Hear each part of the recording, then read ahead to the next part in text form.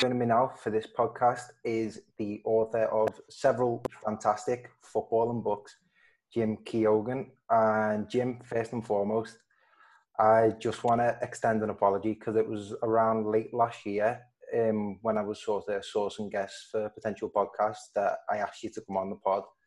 And little did I know how much of an impact my dissertation was going to have on me when I ended up getting caved in with so much sort of, reading and sort of writing, basically, that in terms of reading football content and whatnot, I just sort of got bogged in and just didn't really fancy much of it, which is why I think it's a great sort of situation to have you on now, because your most recent book, Everton Nine Players, One Iconic Shirt, is one of those books that's really sort of recaptured what I love about football and, more than anything, what I love about Everton.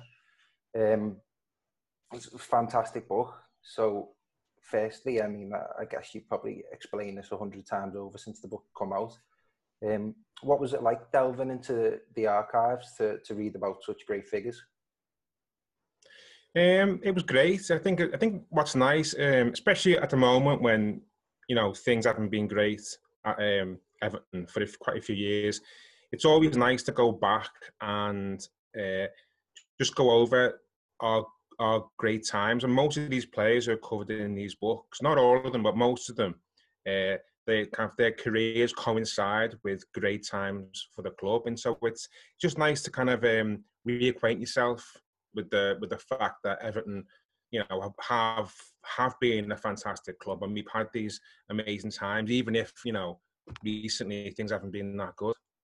Yeah, definitely. And what I wanted to say is, it was a bit of a weird one, really, because with the book, it was almost as if pretty much these were all stories that I was told before, and it kind of set me off down a rabbit hole, as you say, is revising Everton's fantastic history, which is very unique to the club, and I would say like no other, really. I went down a rabbit hole of sort of, the Everton Former Players Foundation and some of the past interviews that they'd done, and I went onto their YouTube page, and from years back, they've got basically what you'd call now the equivalent of podcasts, like hour-long interviews with former players. And I come across an interview with Derek Temple, the man who pretty much defined our 1966 FA Cup win.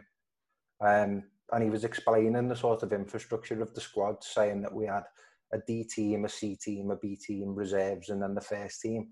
And what I love so much about this book is my granddad played for the B team alongside Dave Hickson. And he told me, all these sort of stories that alongside Tommy Lawton, Dave Hickson was like the finest header of a footballer that you've seen. And of course, he said he saw the back end of Dixie too. So I was wondering for you, was there any sort of knowledge that you've come across that surprised you when researching the book? Well, there's always stories that you didn't realise, but I think the thing that that struck me when doing the research was how seamless Everton used to be. How the sense that obviously there were gaps in between them, and there were players who kind of didn't do the business, but from Dean onwards, there's this sense of we have these fantastic number nines, and just as that person's career is dipping, in comes somebody else, and we sort of roll from Hickson into Pickering, into Young, into Royal, and Latchford, and Sharp, and Gray, and then Ferguson. It's only really maybe in the last 15, maybe 20 years where we haven't done that. This kind of long tradition of sourcing these fantastic players in that position just hasn't really happened. And we've, if you look back, maybe since Kevin Campbell, the Everton forward line's been really choppy and changing. You might get a season out of somebody, and you might get maybe 12, 13 goals here and there. But that sense of having a player who can come in and just, dominate for 6-7 years and give you 20 goals, it's just gone, really. Devastating, really, isn't it? And from my perspective, I was born in 1998, and as you say, from Kevin Campbell onwards, it has been really hit and miss in regard to the centre forwards that we brought in.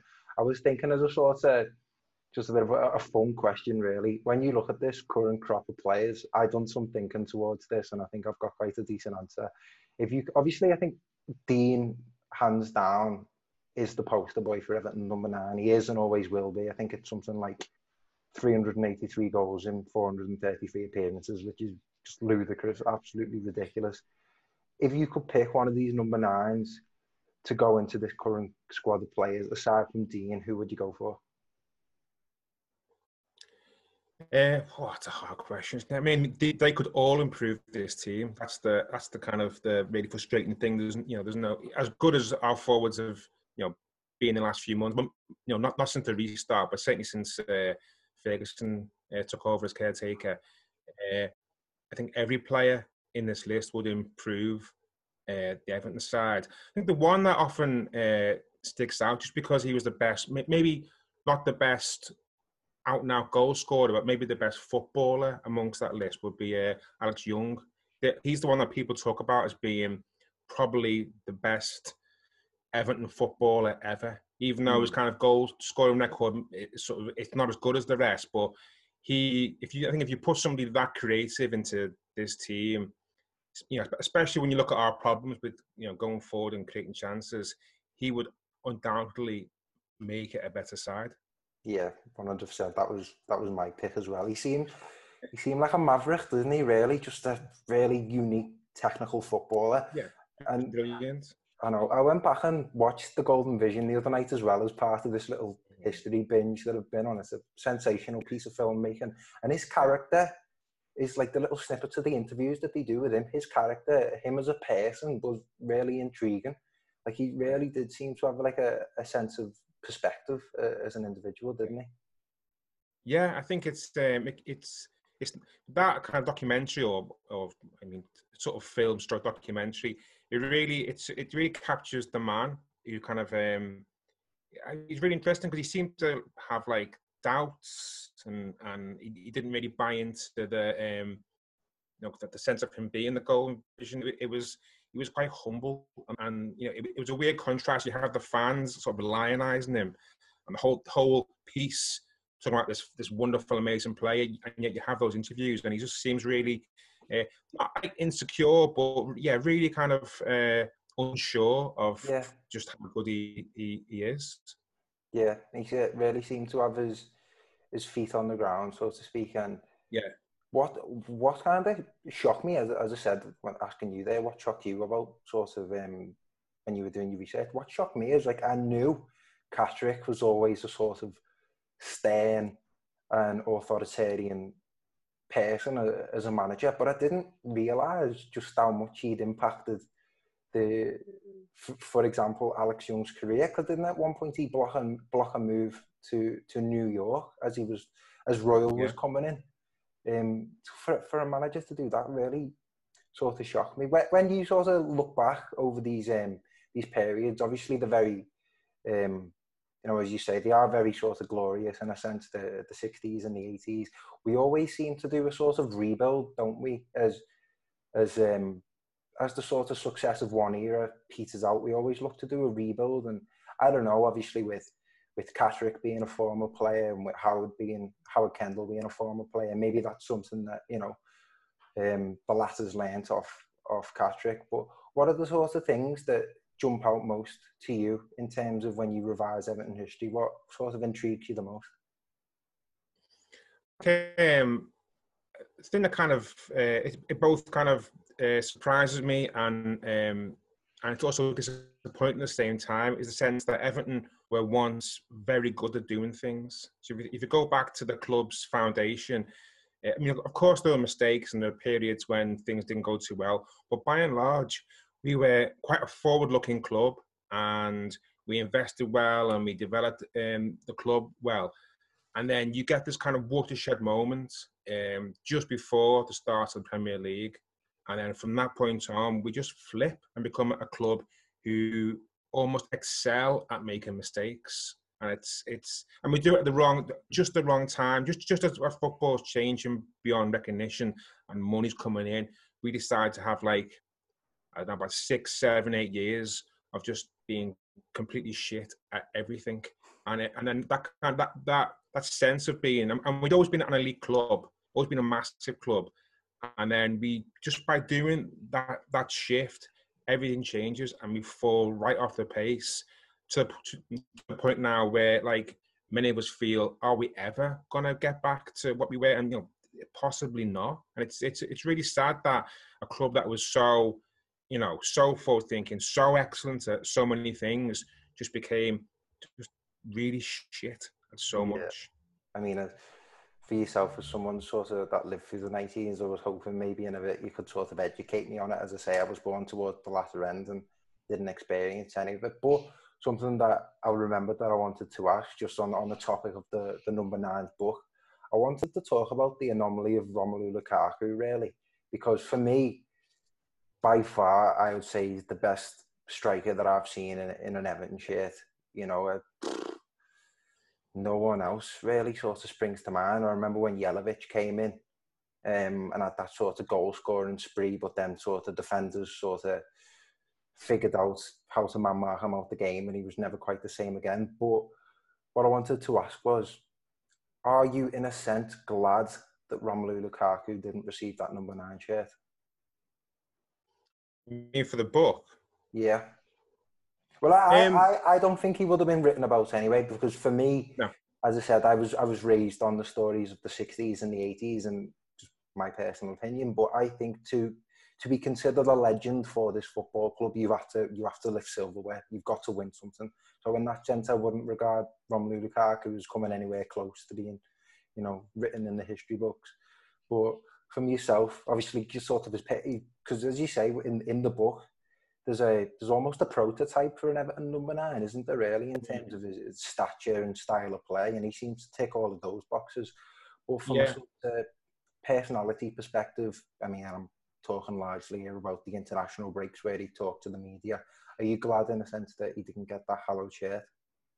Yeah, I think the difference between him and lots of these players, apart from they were loved. I think we sort of respected Lukaku for his footballing ability. I don't think he was particularly loved because of the way he was, because of the way he talked about the club on those breaks, and agitating for a move quite often. Whereas players like Ferguson and Sharp, Rashford, they were properly loved by the fans, and I think that's the main difference. Even if he'd won something with Lukaku, I still don't think, and he'd worn that shirt, I still think it'd be hard to include him in the same company because his relationship with the fans was very different. And very much that. I mean, again, I hate to say it, but that sort of stepping stone mentality, like you did see him come in after that season with West Brom and grow as a player. You would have wished that his sort of personality would have been more in tune with that, in a sense. But moving on to something else, obviously I've graduated, well, not graduated yet, but I've finished uni now, my 3rd year, waiting on graduating. I basically studied football business and media, which has kind of primed me for a career in sports media. I've always been a huge reader of football books, football autobiographies, magazines. Of reading and writing, it's something that I've always done. And so to have the opportunity to talk with an author is something I'm really grateful for. What started off you becoming an author, and what sort of lit the flame for you for that to be a defining career for you? Well, I've been writing for about just over 20 years since I did like a master's in history, and I was trying to go into like academia, but in the end it just bored me so much. I thought I can't finish doing that. I enjoyed like the creative process and writing, so for years I just kind of wrote freelance magazine stuff and marketing stuff, but I didn't like the grind of pitching and and getting rejected and that kind of stuff. I like the idea of just doing the same thing each day, like a proper job, which is why kind of books appeal to me. But my main interest is obviously football. I've written a lot of football articles and done interviews, and if I'm going to do something every day, I'd rather it be football. So I kind of, about 4 or 5 years ago, I noticed that there was like a lot of activity in the kind of the supporter activism part of the game, but not a lot. But there was nothing written about it. Like, there's huge upheaval in like what it means to be a football supporter across the game. It was largely ignored, and you had like clubs like Wimbledon and FC United Manchester that are doing amazing things, but they were, often on the periphery. So that's where the idea for my first book came, which is punk football. And once I'd done that, I realised just how enjoyable it was to really get kind of stuck into a subject. And from that point on, that's what I want to do all the time, really. Nice. As I say, it's something that really, like, through my sort of early childhood, really, it's something some people have always said that, that's something I can definitely see you going into in terms of like writing, and not just given how much I consumed and I enjoyed football. And on that first book, or punk football and supporter activism, I know a few lads that play for FC United of Manchester, and it is really interesting to see how they operate as a club, and how, I mean, especially now during the pandemic, how they struggle through having no commercial partnerships or links or what have you. My dissertation was basically on sort of, I suppose, the other side of that, really focused on how football essentially has changed following the investment of broadcast media post '92, and the sort of increase of foreign ownership and private ownership as a sort of consequence of that. So when you sort of look across how football's changed over time, because most definitely I often think I would have loved to have been about in, say, the 60s onwards, where football is very much a working man sport. How have you sort of observed that change over time, especially through doing your research on your book? Yeah, well, I think you've got like, I mean, the obvious things you see, like the wages and ticket prices, the headline stuff that everyone talks about, that, that money has changed the game and footballers earn more than used to, and things become more corporate.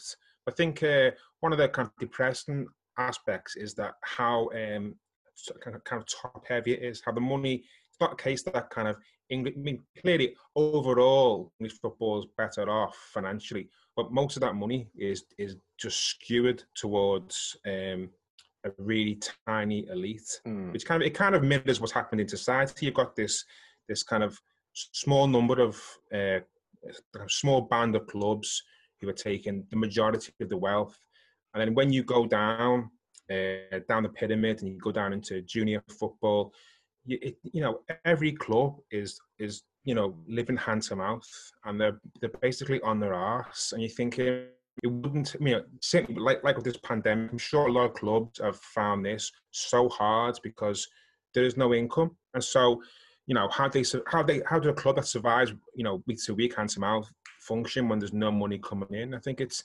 depressing that. I know you can't have like a total sharing of income. That would never happen. But it's depressing just how much the elite hoard to themselves and how much they refuse to give to the pyramid below them. That really, it creates the game. It's the foundations of football, and they don't recognise the contribution that these clubs make to English football. They just want to kind of hoard everything themselves and get richer and richer. And it's just a really kind of depressing state of affairs. Yeah, that sort of commodification of, as you say, the sort of top end football clubs, I would say, sort of evolving into brands. Was that one of your main sort of conclusions from writing your first book?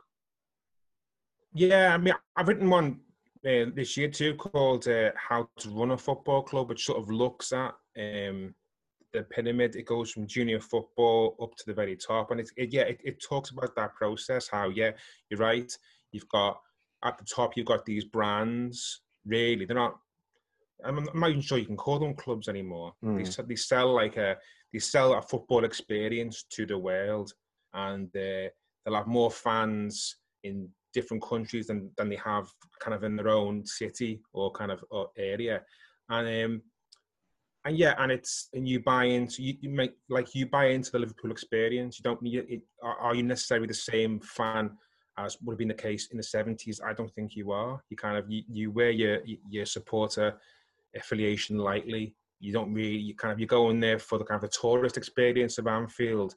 It's not the same as going to Anfield in the 80s. It's just different. football at the very top is not the same as football decades ago. Whereas if you go to maybe a League One or League Two club, then that kind of sense of continuity is still there. But at the very top, it's a completely different sport now. Yeah, most definitely. And I could echo that. I've got like connections, and I've worked at several clubs in the EFL, like League Two, League One, and that. And you can tell they're sort of dependent on match day income, and that sort of, that sense they are a real community hub, and they always will be, and sort of depend on that stream of supporters and the income that they provide. But to fast forward, and something that I'm sort of all ears towards now, really, Everton in the 90s. I know you've written that book, Highs, Lows and Bakayokos. So, as I said, I was raised basically off stories of, both sides of my family, really, of, John Moores in the 60s, the Mersey Millionaires, just how successful that we were there, and the beautiful football that we used to play, and how once player in that side, Howard Kendall's come in and led us to our most successful days in the 80s. So the prospect, or the thought of having to experience that 90s must have been so traumatic. And I hold us to exceptionally high standards, really. The fact that we're in the bottom half of the table at the present moment, it just does not sit well with me at all. And I personally think it's unacceptable. And I suppose that for someone that was there and experienced the 90s, that would add a real sense of perspective when you're sort of sizing up what you expect from the football club. Yeah, I think you're right. I think I think if you've lived through the glory years and you know what that feels like, and then you've got the mediocrity of today, it's definitely hard to take. But I think the 90s did a real number on us as fans. I don't really think. Well, I can speak personally. I don't think I've ever really got over it, because it was such a dramatic fall from grace to go from being champions to relegation fodder in space of 6 years. It really, and then to have maybe a decade where it was mostly shit. I mean, obviously we had the cup win, but most of the time we were always looking down rather than looking up. And I don't think I've ever really got over that. Really, I think each season now, I still go into it hoping we don't get pulled into the bottom three at some point, rather than thinking, are we going for Europe? And as soon as there's a turn of form, we start getting sucked down. I, like a lot of Blues, panic. I think outside Everton, people don't see us that way. They think we aren't going down. But I think a lot of Evertonians, because of what happened that decade, they really kind of lose their minds as soon as things are going badly. I think we're going down, we're fucked. And it's I blame those 10 years, because it was such a weird, traumatic fall from grace. It doesn't often happen to elite clubs. Normally they just stay elite clubs. So we us, like maybe Leeds, one of those clubs, it's horrible thing happened, and it messes with your head a bit. I guess so. See, again, I hate the prospect of being grouped in with that sort of. Obviously, being a football fan, the club that you support is subjective, and the sort of emotions that you attach to that are subjective. So I say this with no disrespect to Leeds or Aston Villa or any of those other clubs, but I hate the thought of being considered in that bracket of clubs, really. I mean, as I said, when I was born in 98, I know Walter Smith was our manager, but my earliest recollections are of David Moyes. I've met David Moyes before. I said to him, thank you very much for pulling us out of the mess that we were in the 90s. But from sort of my childhood experiences, that sort of, yes, albeit punching above our weight, but being in contention for the Europa League, getting fourth that year, that very much sort of defines my experiences of Everton as a child, really, and what I've come to expect growing older. It was something that I wanted to ask again, something that I didn't experience. I did a little bit of reading on it last night and was quite shocked at what I found, really. But Peter Johnson, as owner, What was that like? Mm. I read that he was a match going Liverpool fan, which I'm sure didn't go down well at the time. No, I don't think he was ever liked. I think he came in. Um, I think he was the wrong sort of owner. I think Everton, we sort of got like a football league owner just as the Premier League started. So he didn't have like bottomless. I think you can forgive most things in an owner, even being a red shite, if he had bottomless amounts of money and he just splurged recklessly and did at Chelsea. But he didn't. He kind of came in and he splurged for a bit, and then he just closed the checkbook when it didn't think things weren't going well, borrowed loads of money, got us in trouble, and then fucked off. So Mm. like he was just like he did he did everything wrong really. Just aside from being a red, he was a really shit owner as well. So like it was by the end of the Johnson era when we almost gone down against Coventry. He'd flogged Ferguson without telling the manager. We were in hock for millions of pounds. We were buying players like Bakayoko, and the club was just, it'd gone from being mediocre to being a mess, Mm. and nobody wanted to buy us. And that was his legacy. He left a club that was so unappealing. And it's a Premier League club that nobody wanted to buy. So it's, to say that then when, there were all sorts of different clubs. He left a really poisonous legacy at Everton. Is that why, for people like yourselves, players like Ferguson had such a lasting impact? Because for after as you just described there, a sort of serial mismanagement at a higher level of the club, and you get someone who comes in there, and Duncan Ferguson. Obviously, there's a long list and history of Scottish affiliates that have come through and represented Everton really, really well. But is that why Ferguson means so much to people like yourself who were there and experienced the 90s?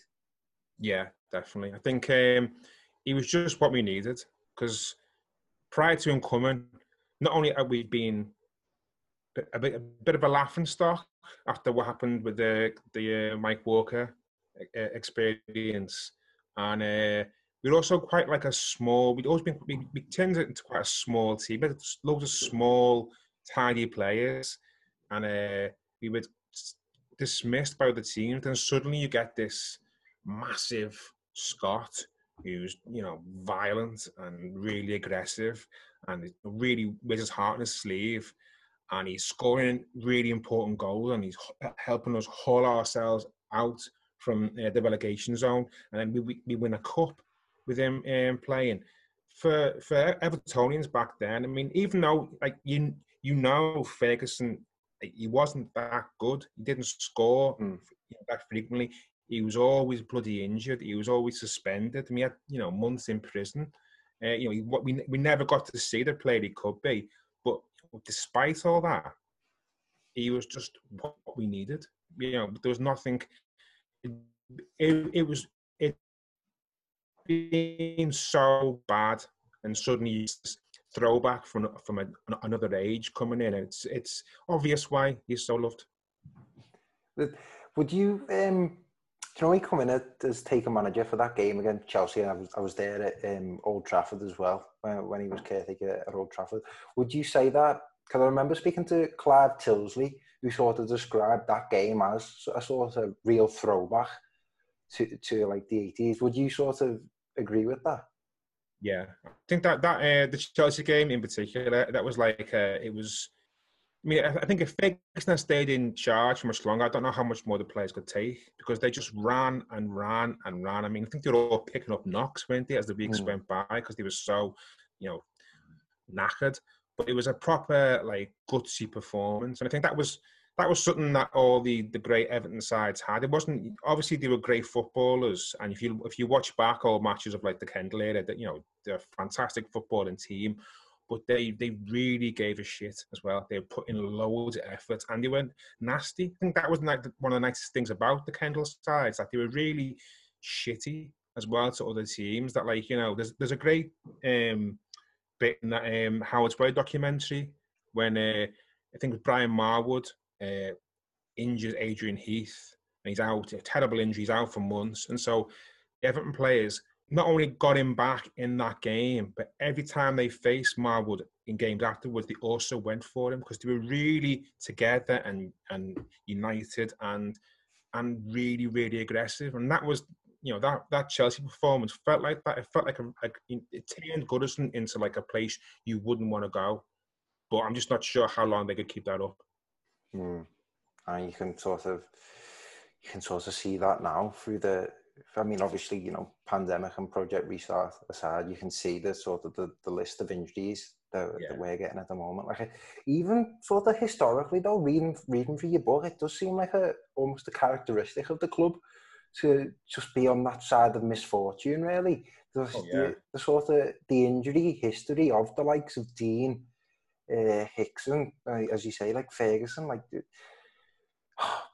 again, it goes back to that phrase Everton that, which just seems to be prominent now, which I know a lot of fans don't like. But overall, assessing our history, would you say we are a lucky side or unlucky side? I think we're really unlucky. I think the kind of the one thing that sticks out in my mind is to have two great sides ruined by world wars. I know there were worse things about the world war than Everton's misfortunes, but to have those two ruined and then our greatest ever side sort of unpicked by a European ban, no fault of our own, that was caused by our neighbours. It's so we've lost really three sides to wider misfortune, and there's no other club who can say that. So, there's always bits of kind of misfortune and players who have had injuries and about, but fundamentally those three things always stick out. That you couldn't write that. It's just so unfair, and not just that. There are times when we could have been so much better. It's like, league challenges that just fell by the wayside because of this, because of that. If you look at Everton's history, we should have won way more league titles, way more FA Cups. The 70s seemed sort of reminiscent of that. We seemed to come close so much in the 70s, I think there was one league challenge where we lost twice to Carlyle, who went down. So if we'd beaten Carlyle, who everyone fucking did, we'd have won the league. But Everton, being Everton, managed to blow that. And there's the League Cup, and we have 2 replays and still can't win it. And there's so many more trophies we should have won, and so many more Everton sides who could have gone on to done greater things. And a lot of it is just it's just bad luck. As I'd say, certainly in my lifetime, it's mad to think our only final is 2009, the FA Cup against Chelsea, where we've come so close in so many other semi-finals and really should have seen it over the line in those other semi-finals. That as you say, we should have won so much more than what we actually had. But what I wanted to say is that I think this sort of stuck out to me when you look at the 90s with Everton. Obviously, the revolution of English football comes in 92 with the influx of the broadcasting monies from Sky and whatnot. And as you say, that seems to be the moment when we've just got our foot off the ball. And in a moment, I think this is typical of not just football. I think this will go across any industry, really, that in a moment of sort of revolutionary change, when something is, never going to be the same again, there is always the chance, and everybody always runs the risks of losing some of those traditional values that are really sort of valued. And I think that's really prominent today, really, with the sort of, I don't know quite how to describe it, but know whether that's down to recruitment or, some of the past appointments managerially. But you've obviously written that book. Was it the 50 Greatest Games? Yeah. You've obviously sort of gone back to the early days there. What were the sort of things that emerged to you most, the sort of values of the football club? I think they've always been a good community club, Everton. I think, I think that's still the case now. Is that they're still very much invested in the local area. I think, as I said before, we were always well run. and we're always engaged with the community. It's only lately where that hasn't been the case. I think you're right. There's a sense lately of maybe a subtle shift in the kind of feeling around the club, and I think we're trying to make that transition from.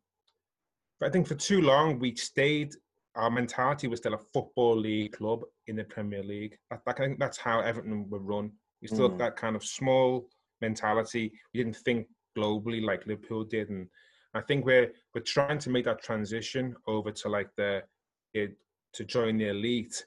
But the danger is, as you kind of mentioned, as you do that, there's always the risk that you completely abandon what you were.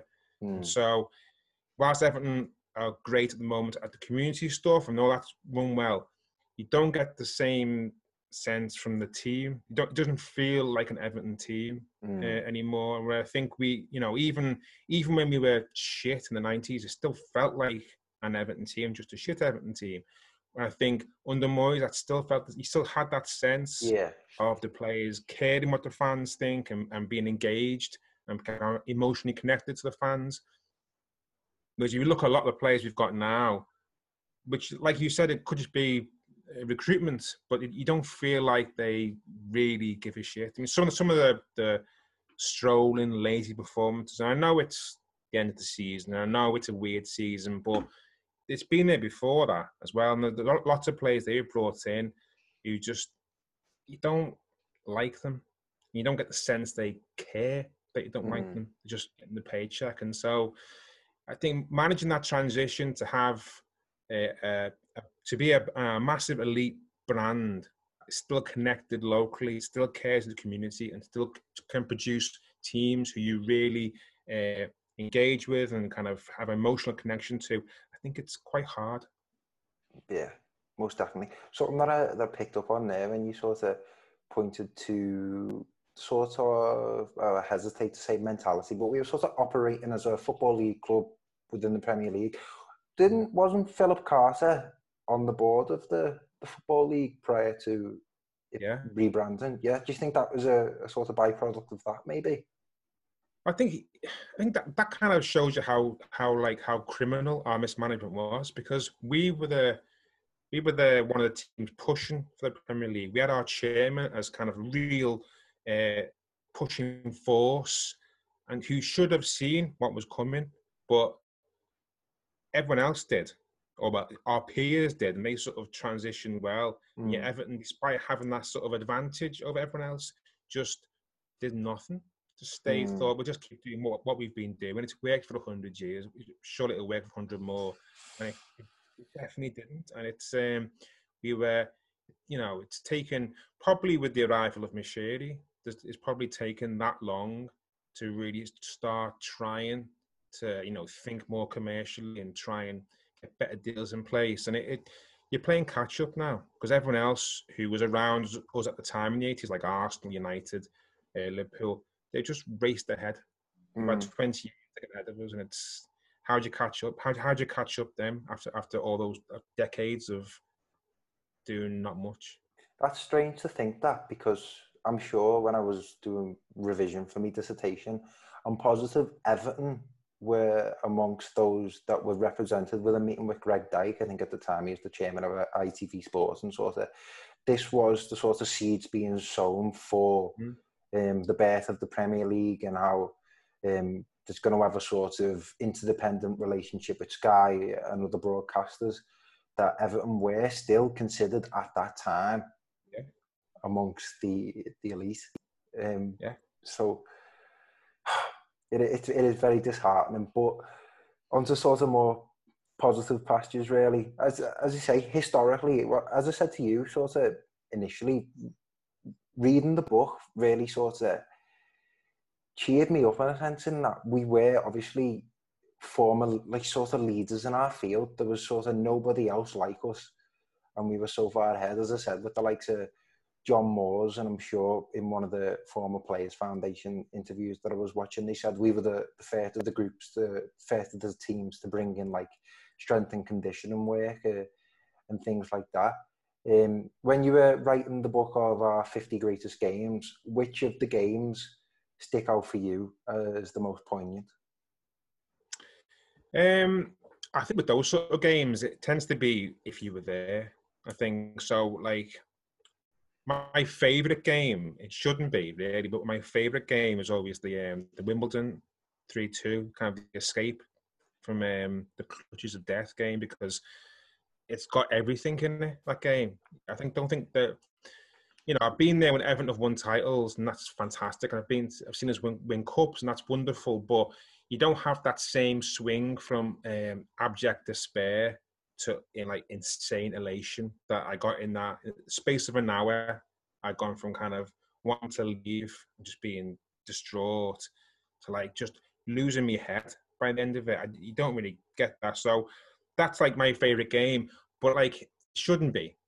The greatest game should be things like Bayern Munich, or winning the league in '85, or the '66 Cup final. They're like the moments you should be saying that are fantastic, and you were. But I think for a lot of Evertonians who've been born more recently, your greatest games aren't historically great games. That's part of the problem of our modern club. When you're looking at like when I was trying to pick one from like the Moyes era, I picked like finishing fourth was like a great moment. It's a great moment. It is. I was going to say mine would be the Gosling derby. Really, when I pick my favourite game, then it's just the Gosling derby. Case closed. I think there's just the context of that. But as you rightly say, it shouldn't be really, should it? It should be a sort of defining. But like, it should be. But like derby wins in the '80s were like 10 a penny. So like I cut out loads of games in the '80s because there are too many games in the '80s. But when you get kind of post Walter Smith and you're looking back over the last 17 years, 16 years, the great moments, like things that used to be routine, like getting to a final or beating Liverpool. It's depressing that that's come to that, really. Yeah, I agree. Do you think, moving on to the modern day now, I know because I think I put a tweet out the other day after the 1-1 draw against Villa, that it seems like just an inherent personality trait of Evertonians to be negative and to be very sort of pessimistic.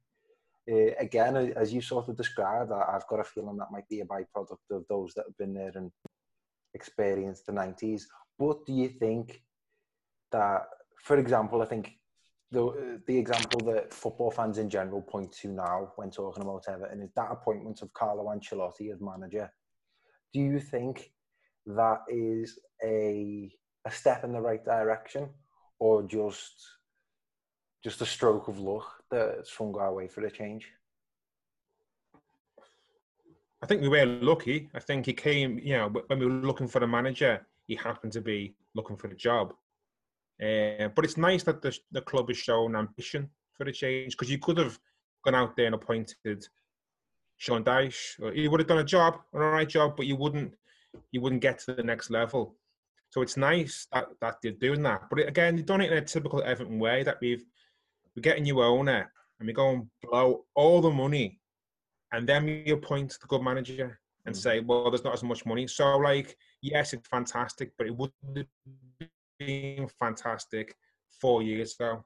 Because imagine what he could have done, and his reputation and his knowledge and that money. Right, so we wouldn't have bought Sandro or Schneiderlin and all this kind of list. Yeah, this endless list of garbage that we've saddled the club with. That wouldn't have been the case. Probably we still would have bought our players, because every club does, but we wouldn't be looking at the team we have now and thinking, God, that's 400 million to produce that team. It's just really, we've produced a team that is worse than the side that David Moyes left us with. We spent 400 million to do that, which is such an Everton thing to do. Yeah, I would agree with that, and I think this comes to, I would say, I mean, obviously the squad that David Moyes built up until the time just before he left for Manchester United, I don't know, it was a fantastic footballing team. I've got sort of great memories of, you know, the likes of Pina and Morales bending them in from outside the box and playing some fantastic football as a sort of product of that. But that appointment of Roberto Martinez, I think it married the sort of defensively sound team of Moyes and that sort of free thinking, progressive side of Martinez, which did lay the seeds for so much promise. And again, I mean, obviously for older people, they'll have their issues that they want to pick with the club. But for me, that decision to let Ross Barkley, Romelu Lukaku, John Stones and Gerard Deulofeu all go within the sort of same space of time, it's just sort of landed us in the situation that we are in today. We have got some fantastic players, as we said. Like, it's been great to see Richarlison and Calvert-Lewin sort of develop a relationship as the two up top, and you know they are sort of the leading the line for us, the best two players that we've got. Luca Dean, the fact that he's come in, taking the place of Leighton Baines almost seamlessly. That was a huge task to take the place of Leighton Baines. And the fact that he did it within that first season so sort of effortlessly was, you know, a credit to the club and their sort of recruitment. But as you say, it has been marred by the sort of mess everywhere else, so to speak. But again, this is such a hard question to answer. But what would you put the times? What time span would you put on us returning to that sort of elite bracket of clubs? I don't know if we can. I mean, again, that's probably just Evertonian pessimism. I think certainly in the short term, the best you could hope for, I think, would be sort of where maybe Man U are now, where you're just outside the really good teams, and you can maybe have a cup run. I think if in the next 3 years we do that, that's fantastic. But I think more than anything, I just want some stability and the sense that we're going somewhere. I'm sick of really sick of waiting for the summer. Like every season, it's like, God, let's get to the summer and we're going to clear the decks and build again. I'm tired of like just writing off months of the season, and then the next year you're back. You know, same again. Things go wrong, and you're in the bottom three, and you're fighting out of it, and it gets to like March, April, you think, God, let's just get to the summer and buy some new players. I want a season or a few seasons where like that doesn't happen, and you end the season thinking we've genuinely improved, and I'm excited for the summer because we're going to get more players to get even better. Not, God, look at this shout of shit. Let's just get rid of them and hopefully we get some new players. I'm just, I want to feel like the club are going somewhere. And right now, you do because of who's in charge, but like there's still that sense that, God, this is just, it's just shit to watch at the moment. And there's so many players there, you're thinking, I just don't want to see them play for the club again. Yeah, and I've got to be honest, right? When I look at this Premier League at the moment, there are a few finer times to get your shit together than right now, I would say. Right. You've got a number of those once considered very elite clubs. So for me, when I was growing up, I think there seemed to be a tendency of football fans and sports fans to sort of group the top contenders into pairs. So, for the 80s, it was us and Liverpool.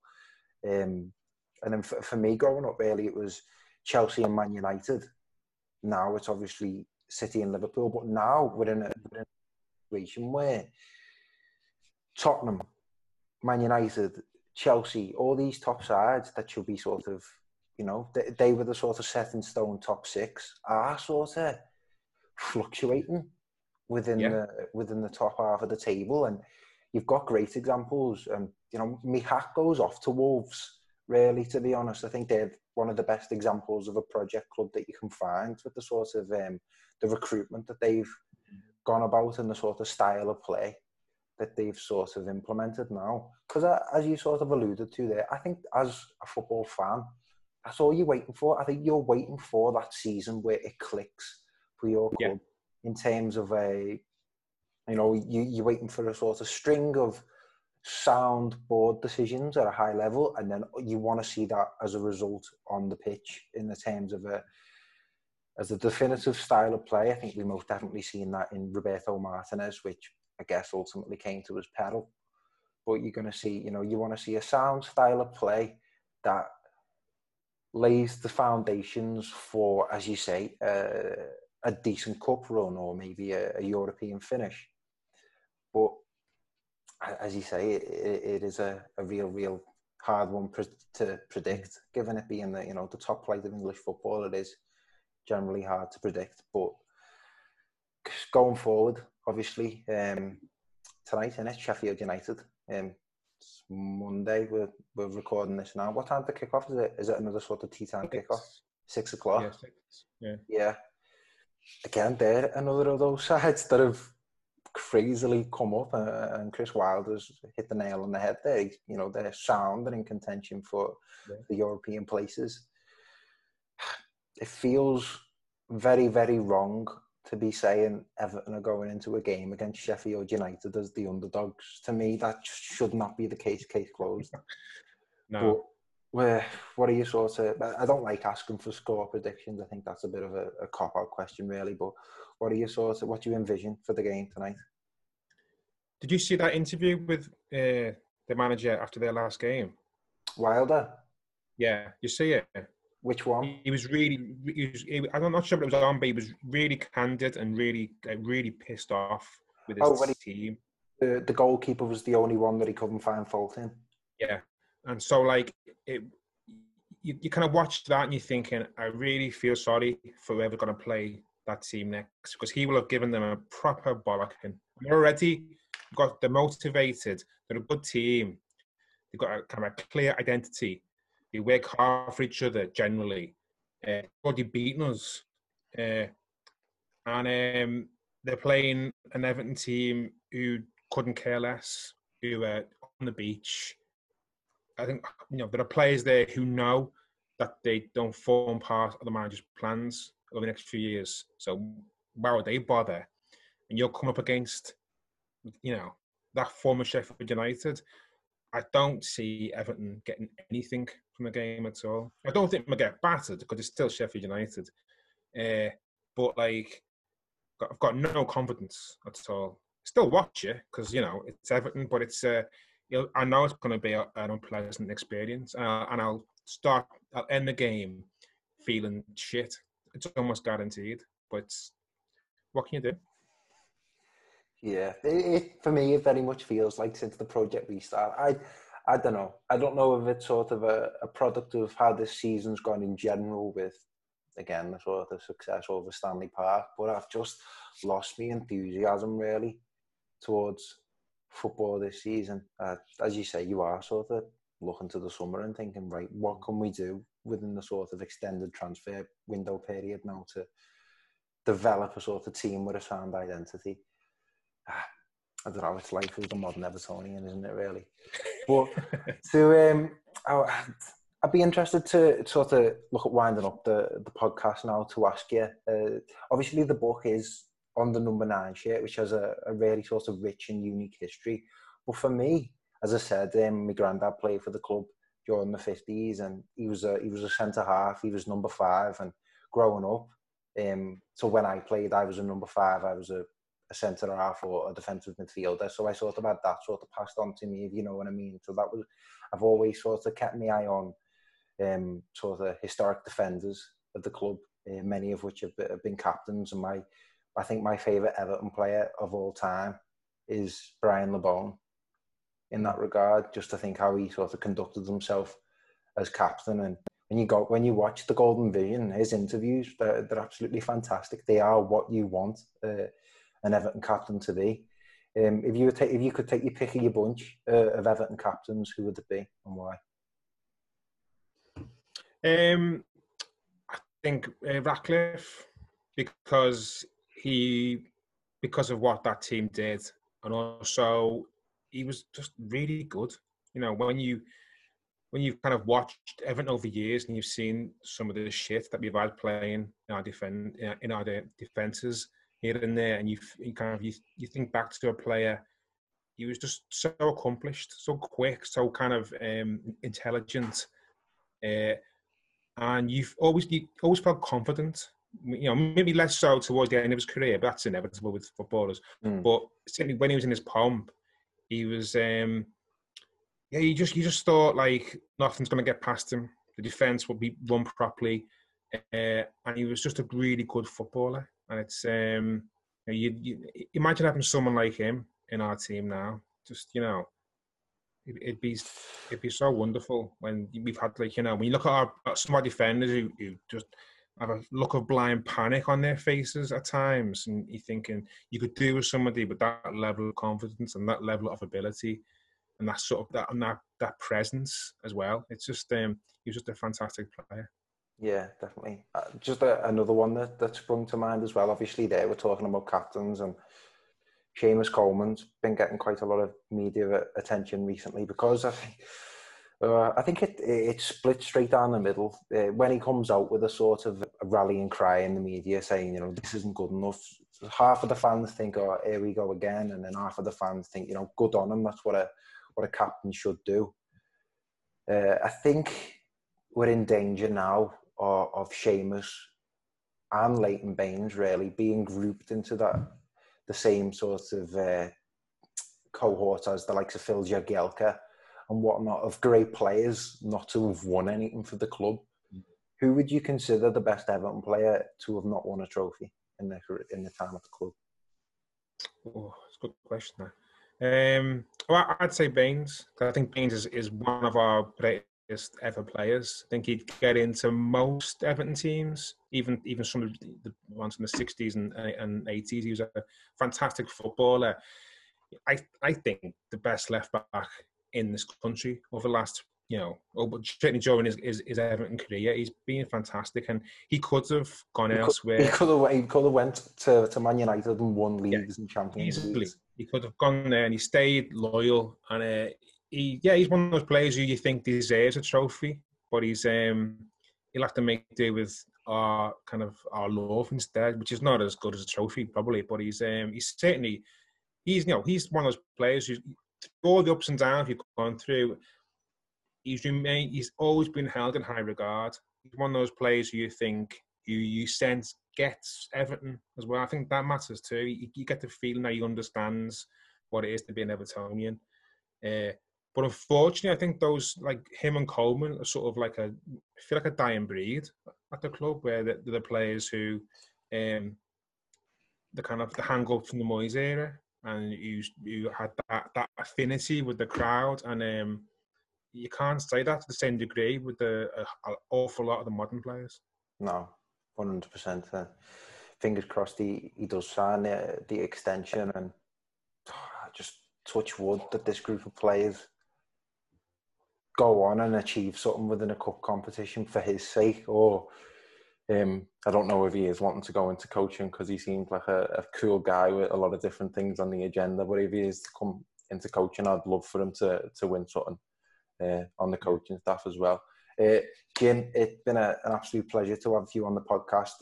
You're more than welcome to come on anytime. I'm going to leave a link to the book, the Amazon link, in the description. But if you've got anything else that you want to plug, I know you said you've got another book out there, so just to let the people know.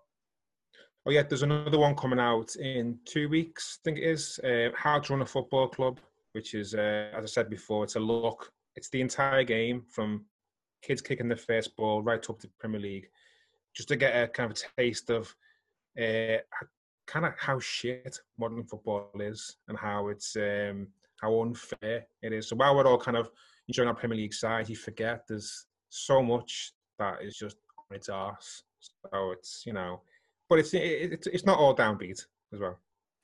Well, I'll definitely be looking at getting that when it comes out. And as I say again, Jim, thanks for coming on the podcast, and you're welcome anytime. No worries for having me.